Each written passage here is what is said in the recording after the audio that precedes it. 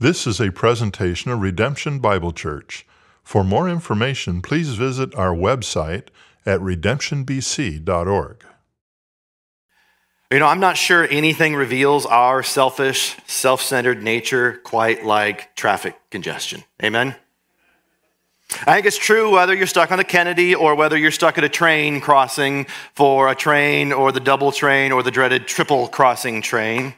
It's true whether you're hitting every red light on the way to wherever you're going. And it is most definitely true when we get to that roundabout down the road on Golf, when you're sitting behind a car that just won't go. I don't know what they're waiting on. It's like they're waiting for a green light that's never going to come. And it was really true of me earlier this week. I was headed down Golf, headed home from work, and there's two lanes. And I'm in the right lane because I'm about to turn right. And right before I get to the stoplight, somebody from the left lane jumps in front of me. And I'm like, okay, no big deal. He's just doing that because he forgot he's going to turn. No! He went from the left lane to the right lane and had the audacity to stop at the stoplight because he was going to go through it. Oh, exactly! Don't we all know the unwritten rule that if you're going straight, you get in the left lane, not the right lane, so that those of us making a right turn can turn on red? Amen. All God's drivers said that. That car made me like 30 seconds late for where I was going. It still bothers me. But our response to something getting in our way and disrupting our lives, it reveals what we really think of ourselves, doesn't it? That we are the most important and that our time is the most valuable. That we are the center of our own universe, that everything else revolves around. It is all about pursuing my preferences, satisfying my desires, and defending my rights with everyone living according to my schedule. It is all about me, with next to no consideration for how the way we live might impact others, for the good of others. And that way of living resembles the American dream, right? Of life, liberty, and the pursuit of happiness at all costs by any means necessary, far more than it resembles the way of Jesus. Because see, when we look at the way of the world, we see a way of arrogance and self-centeredness that only brings about conflict and division. But when we look at the way of Jesus, we see humility that brings about unity, willingly setting aside our preferences, foregoing our desires, and laying down our rights, all for the good of one another and for the glory of God. And that's what we're going to see this morning as we continue making our way through this letter that Paul wrote to the church in Philippi, this Macedonian city of Philippi, as we enter into chapter 2. And we're going to see that the way of Jesus is a way of humility that seeks the good of one another and the glory of God, isn't it? That's ultimately what the way of Jesus is about. And Paul's going to show us here in this passage by reminding us in the first half of the passage of who it is that we are called to be as followers of Jesus and how it is we are called to live. And then in the second half of the passage, showing us an example of what this humility looks like and what enables to live out this life of humility that brings about unity. And so Paul, he begins here in the beginning of chapter 2 with an if-then statement. And the idea, the point that he's making is that if these things in verse 1 are true of you, of who it is you are called to be as followers of Christ, not just individually, but collectively, the plural you, together as a church, if these things in verse 1 are true of you, then what follows in verses 2 through 4 should also be true of how you live your lives together. And so look down here with me with the if statement here in verse 1. He says, so if there is any encouragement in Christ, any comfort from love, any participation in the Spirit, any affection and sympathy. We'll get to the then in just a little bit, but for this if statement, I love the Trinitarian nature of this if statement.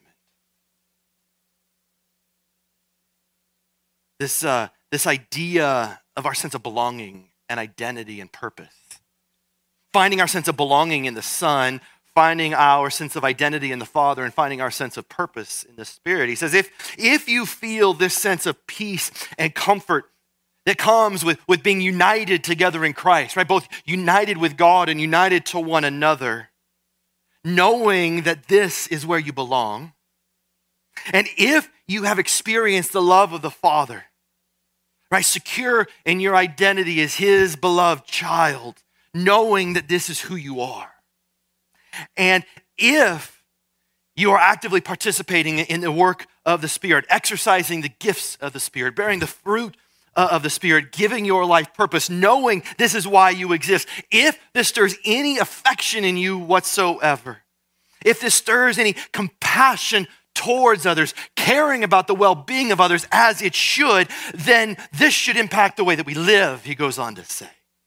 He says in verse 2, complete my joy, right? Fill me with joy, even as I write to you from a prison cell, because what Paul desires for them more than anything is for them to live out this calling, living in humility, living in unity. And he gives us 3 ways to live this out here. Number 1, he says, live this out by being of the same mind, by being of one mind. And you're like, how are we going to do that? Like, if you ever go out for brunch after church and you're going with a group of people and you're like, you can't even figure out where you're going to go together. If we can't agree on that, how are we going to agree on anything? There's a reason that a lot of large groups end up going to places like the Cheesecake Factory. Because if you can't find something to eat in that Leo Tolstoy-sized menu, like, I don't know what to do for you. But Paul's not saying here that we have to agree about everything. He's not saying that we're not able to have our own personal preferences and views and opinions, because I think what we know to be true is there's not always one right answer, is there? Things aren't always right and wrong. There's not always a good guy and bad guy in every conflict, because life is rarely that simple. Life instead is lived in the infinite shades of gray rather than the black and white, isn't it? And even when there is one right answer, and there are times there is one right answer, even still there are shades of gray, because there's not always one right way to arrive at the answer. Old math, new math. And there's not always one right way to apply the answer. See, we all think differently, don't we? We think differently. We see the same situation differently from different vantage points with different perspectives, having had very different experiences. And those things, they shape the way that we think about the world. They shape the way that we see the world. But rather than viewing those differences as weaknesses, as obstacles to be overcome, we should see them as a strength. Our different perspectives and experiences allowing us to see a more complete picture. Right? Others seeing what you are unable to see. And our different ways of thinking allow us to gain a more complete understanding, with others comprehending what you might find confusing. But that requires humility, doesn't it? It requires humility to listen to those with a different perspective. It requires humility to learn from those with different experiences, and yet that's exactly what it means for us to be of the same mind, to be of one mind. By setting our minds on the same thing, right? Heading in the same direction, towards the same goal, the same purpose, with the same end in mind. And that we know to be true is to live for the glory of God and the good of one another, isn't it? It means to set our minds on the same thing, and it means to view everything through the same lens, that lens being Scripture, God's revealed word, revealing who it is that he is, what it is that he has done, and all that he has promised to do, revealing to us how we are to respond and to live in community with him, with one another, and with all of creation, right? God's word shaping our minds and guiding our lives. We are to be of the same mind, of one mind. Number 2, it's also by having the same love. Having received the same love of God the Father, responding to that same love by reflecting that same love, reflecting that love to God, reflecting that love to others, to all others. Jesus calling us to love one another, to love our neighbor, and even to love our enemy and pray for those who persecute us. And number 3, he says here, by being in full accord, or as the NIV translates, being one in spirit. It means living in harmony with one another. As many members of one body. We put this to the test in that we live in the great city of Chicago, *, suburbs of Chicago. And yet we're okay with Packer fans here, guys. We love them. This side over here has some sanctification to work on. You guys just stayed silent. You were like afraid, because when I look at you, you get a little nervous, don't you? Just a little bit. And because I was looking over here, they didn't think they heard me. Reflecting the same love that we've received. Being in full accord, being in one in spirit. Right, we are many members of one body, Paul says. And that means not allowing our differences that do exist to divide us, be it our political differences, be it our cultural differences, even being our secondary and tertiary theological differences. It means not making our own preferences primary and recognizing that our unity is not found in uniformity, is it? No, it's found in embracing the beauty within our diversity, strengthened by our differences, strengthened by our uniqueness. And here's the thing, when we embrace who it is we are called to be, when we embrace our sense of belonging and identity and purpose, that we are united in Christ as beloved children of the Father, empowered by the Spirit, living out this humility that brings about unity, that changes us, doesn't it? It changes the way that we value others, and it changes the way that we view the needs of others.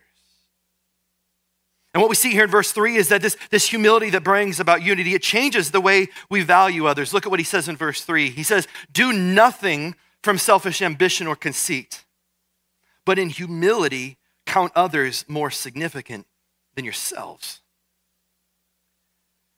Now, we inherently value certain things more than others, don't we? And you would likely never think of trading something of greater value for something of lesser value. Like say baseball cards, for example. Andre Dawson was and is and continues to be my favorite Cubs player of all time. I can't tell you why, he just is. The Hawk was awesome.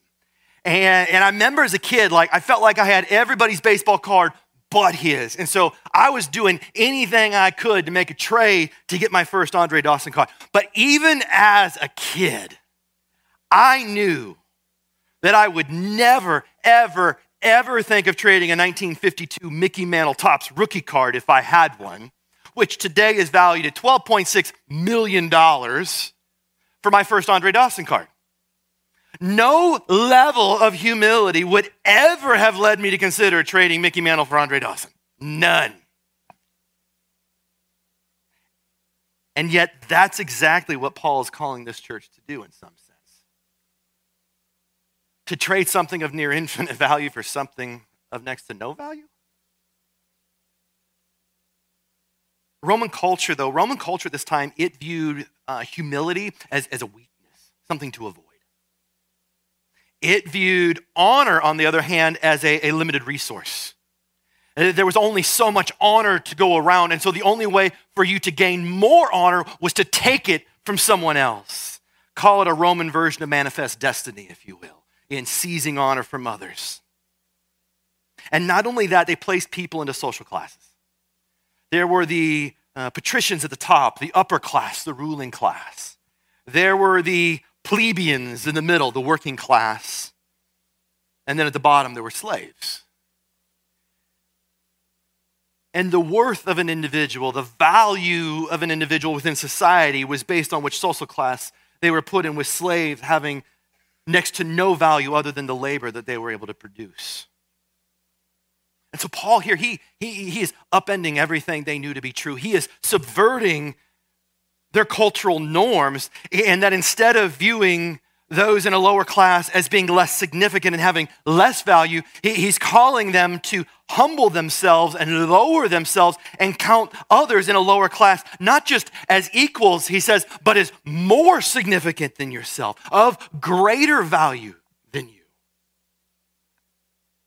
He's calling them to lower their own status to elevate the status of another. He's calling them to become slaves so that a slave might become free and a full-fledged citizen.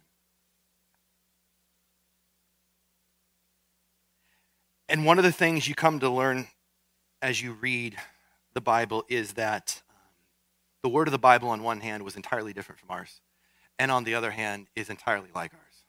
Or I should say ours like its. Because Paul's words are no less subversive and countercultural today, are they?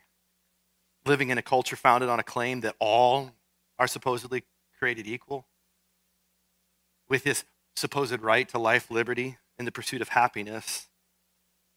Well, many were given no rights, many were given no voice, they were given no vote, and some valued as only 3/5 of a human being.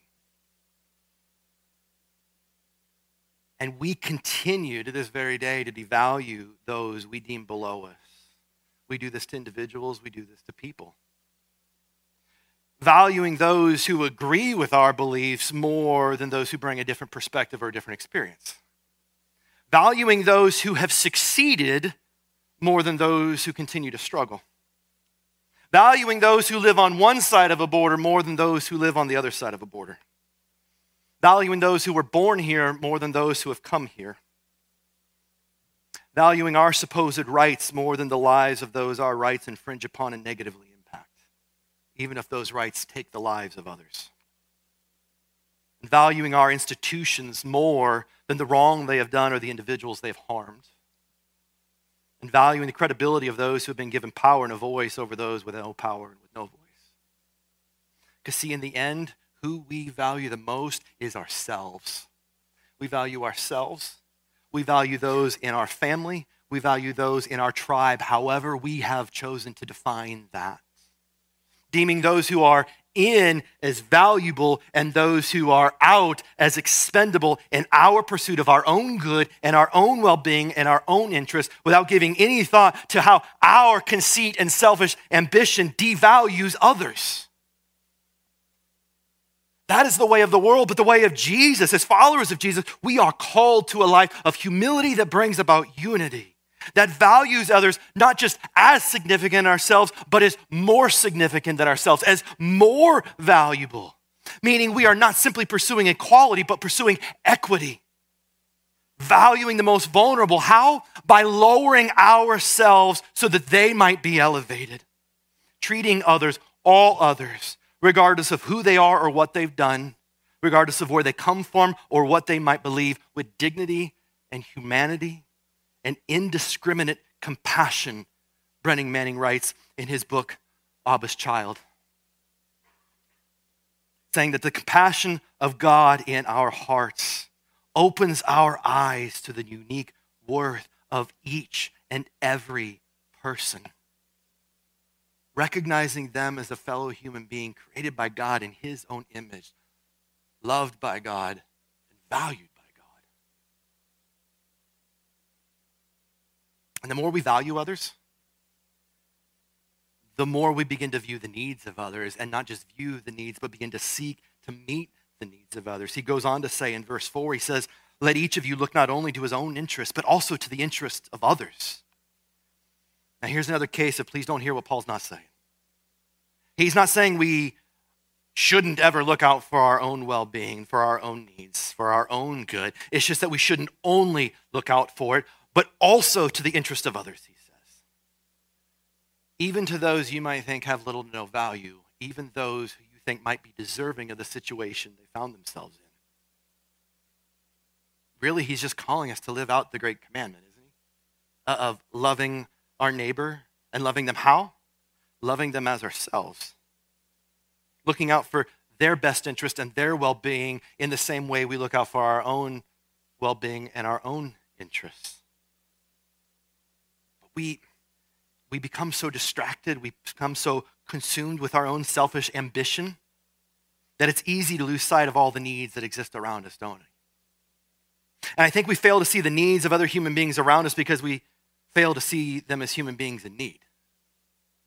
Instead, we begin seeing them as a distraction, as an inconvenience, and as a nuisance.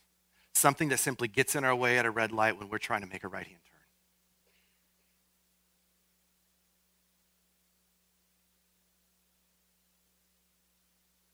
Yet we're not only called to value one another, as fellow image bearers, we're called to meet the needs of one another.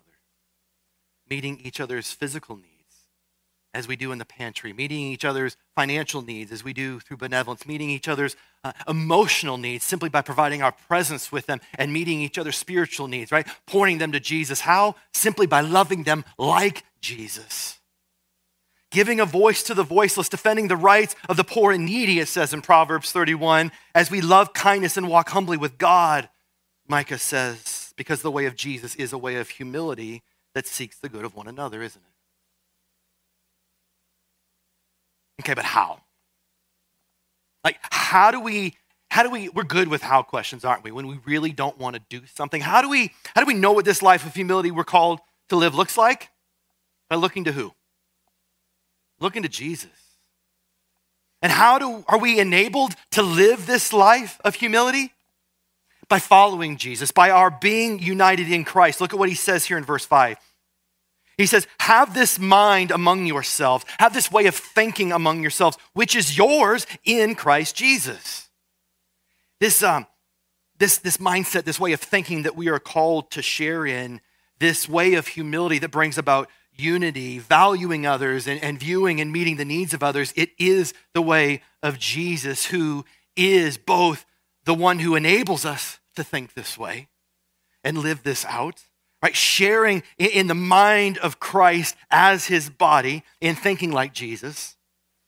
He not only enables, he also is the example we follow, showing us how to think this way and how to live this out in loving like Jesus. Who, he goes on to say in verse 6, who though he was in the form of God, did not count equality with God a thing to be grasped, but instead emptied himself by taking the form of a servant. Being born in the likeness of men and being found in human form, he humbled himself by becoming obedient to the point of death, even death on a cross.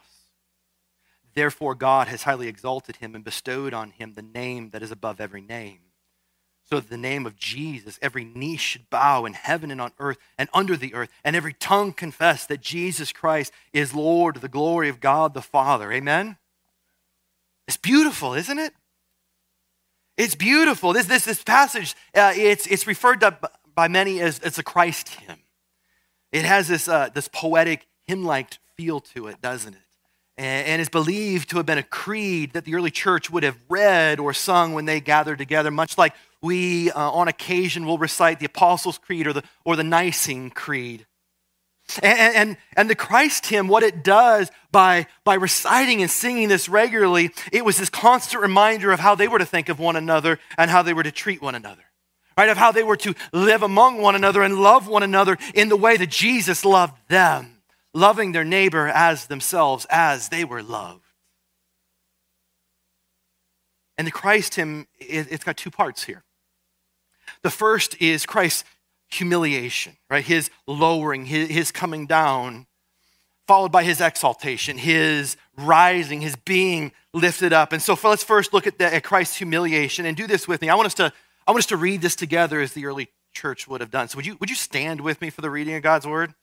Stand with me. We're going to read verses 5 through 8 together. It'll be up on the screen behind me. Have this mind among yourselves, which is yours in Christ Jesus, who though he was in the form of God, did not count equality with God a thing to be grasped, but emptied himself by taking the form of a servant, being born in the likeness of men, and being found in human form, he humbled himself by becoming obedient to the point of death, even death on a cross. You can be seated. You know, for all of eternity, long before Genesis 1:1, before the creation of the heavens and the earth, before the creation of time and space, Jesus held the most privileged position as the eternal divine Word of God, who was in the beginning with God as God, fully and truly God. He was of the same essence, the same substance, the same status as the Father, worthy of the same glory and honor and praise. But Jesus, he didn't view his divine status, his divine power as something to be used for his own advantage, something to be exploited for his own gain, or as something to be protected at all cost or defended by any means necessary. Right? Jesus, he did nothing from selfish ambition or conceit. And rather than looking out for his own interests, he looked to the interest of others. He looked to our interests. He looked to our pain, our brokenness, our hurt. And he acted on our behalf, emptying himself. Not emptying himself of his divinity, as though he set that aside and ceased to be truly and fully God. No. Emptying himself of his privileged status, in adding humanity to his divinity, it also becoming fully and truly human, coming to us as one of us and dwelling among us. Something that I think would be unthinkable for someone in power today. You would never think of a president, for example, foregoing the comfort and security of the White House and Secret Service. They would never think of just getting an Airbnb and staying in an apartment once and getting an Uber from the airport. Because also, they ain't flying coach. Also, you give any of us Air Force One, we ain't flying coach either. It's true of a president, it's true of a CEO. Like, they're not foregoing that corner office on the top floor for that little cubicle thing you got that's like this big anymore with somebody sitting right next to you. If you sneeze, you're getting it all over them. CEO ain't moving into that thing. Yet that's what Jesus did. He set it aside. He gave it all up.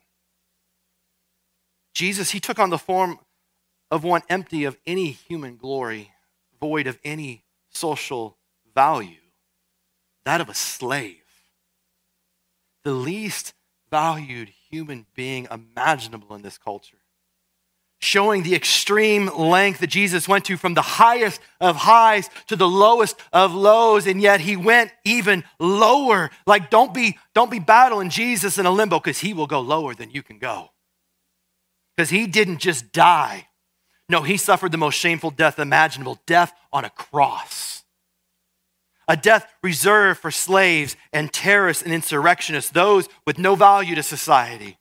A death perfected to prolong their shame and suffering, displaying their humiliation as a statement to those who came to watch, and a warning that treason will not be tolerated. And all of this, his coming and his living in perfect obedience to the Father, his dying in our place on the cross, was all done for you out of his love for you, humbling himself and giving himself for you.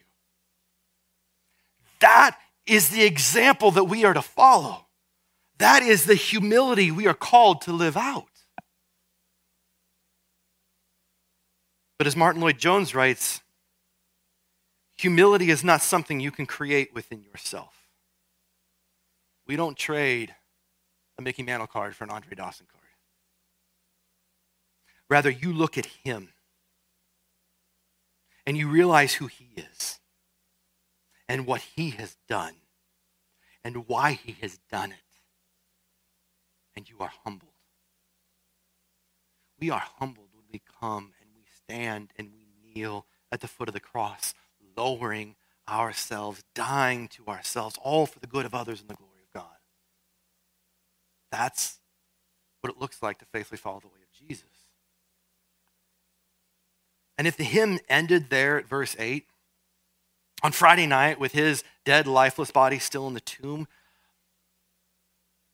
the gospel would cease to be a gospel. There would be no good news, because we would remain enslaved to sin.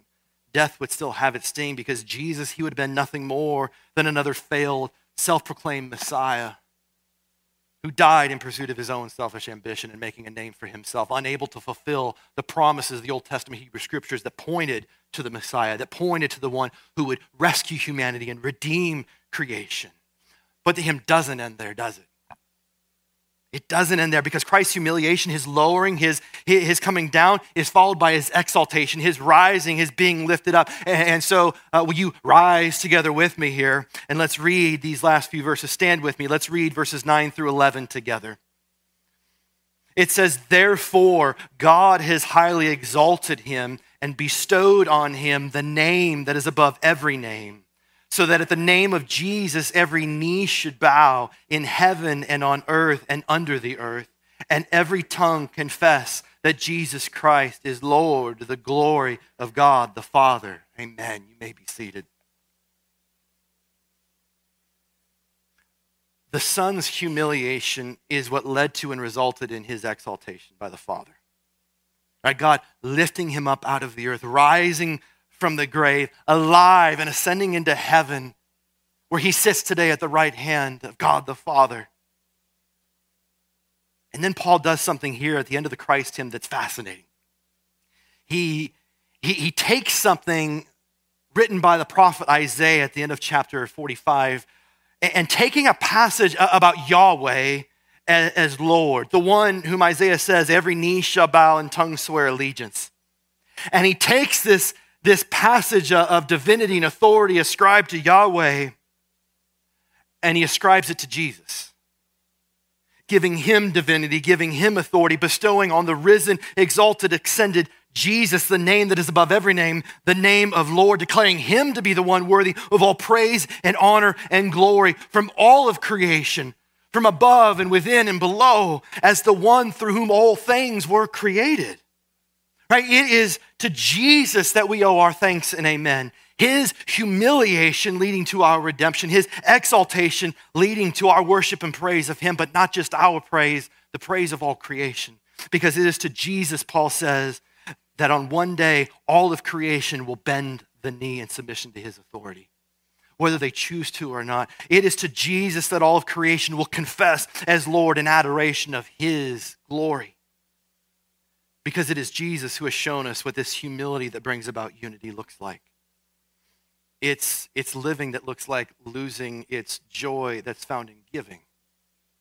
It's laying down our lives and living for the glory of God and the good of others. It is humbling ourselves in giving honor to others. And it is Jesus who enables us to live this life of humility, empowered by his Spirit. This is what it looks like to faithfully follow the way of Jesus. This is the life Christ has called you to when he says, come and follow me. This is a life that takes up our cross and bears it each and every day with each and every step as we faithfully follow him. And so the question before each and every one of us this morning is how will you respond to this call? How will you respond to who it is you have been called to be? How you respond to how it is you have been called to live? But not just you as a gathering of individuals, but how will we collectively as a church, as a body, how will we respond to who we have called to be and how we have called to live? Thanks for listening. For more audio content and information about redemption, please visit our website at redemptionbc.org.